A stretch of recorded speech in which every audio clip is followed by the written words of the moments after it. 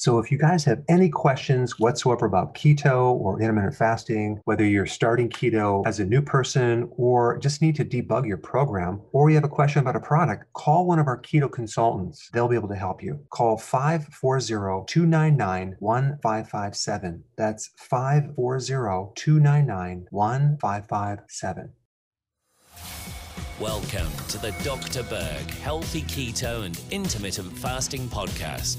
Now, your host, the man taking your health to a whole new level, Dr. Eric Berg. Hey, we need to talk. Let's go for a drive. So here's just a little tip. When you are trying to lose weight,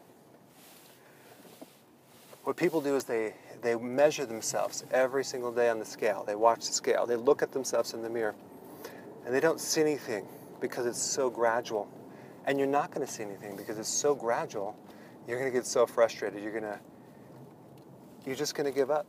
So, first rule of thumb, don't weigh yourself every day. Okay? Don't even look at yourself in the mirror every day because you're not going to really see anything. I think it's important to take an initial picture of yourself.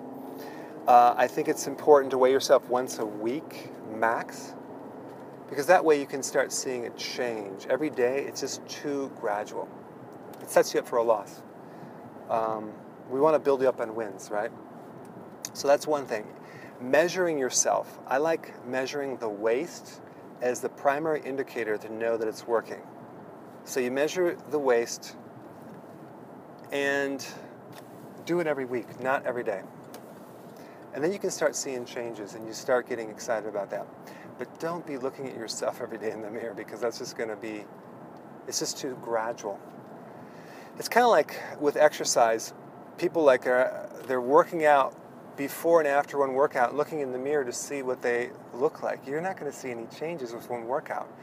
A better indicator would be to focus on how many push-ups or sit-ups or reps that you did and you can do over time to see the improvement. And you can keep measuring improvement by how you're able to handle a workout and how fit you are. That way, you're looking very objectively at the doingnesses, not the haviness part. Because you want to get yourself in the focus of the doing things and keep improving more doingnesses, keep creating a healthy body, keep creating the healthy body, until all of a sudden you see some major changes, okay? So that's pretty much the basic thing that I want you to focus on this week is to don't weigh yourself, don't look at yourself in the mirror. Focus once a week, measure yourself once a week.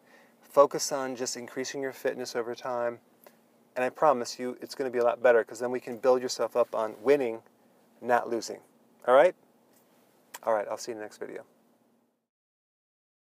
Hey guys, I just want to let you know I have my new keto course just came out. It's a mini course.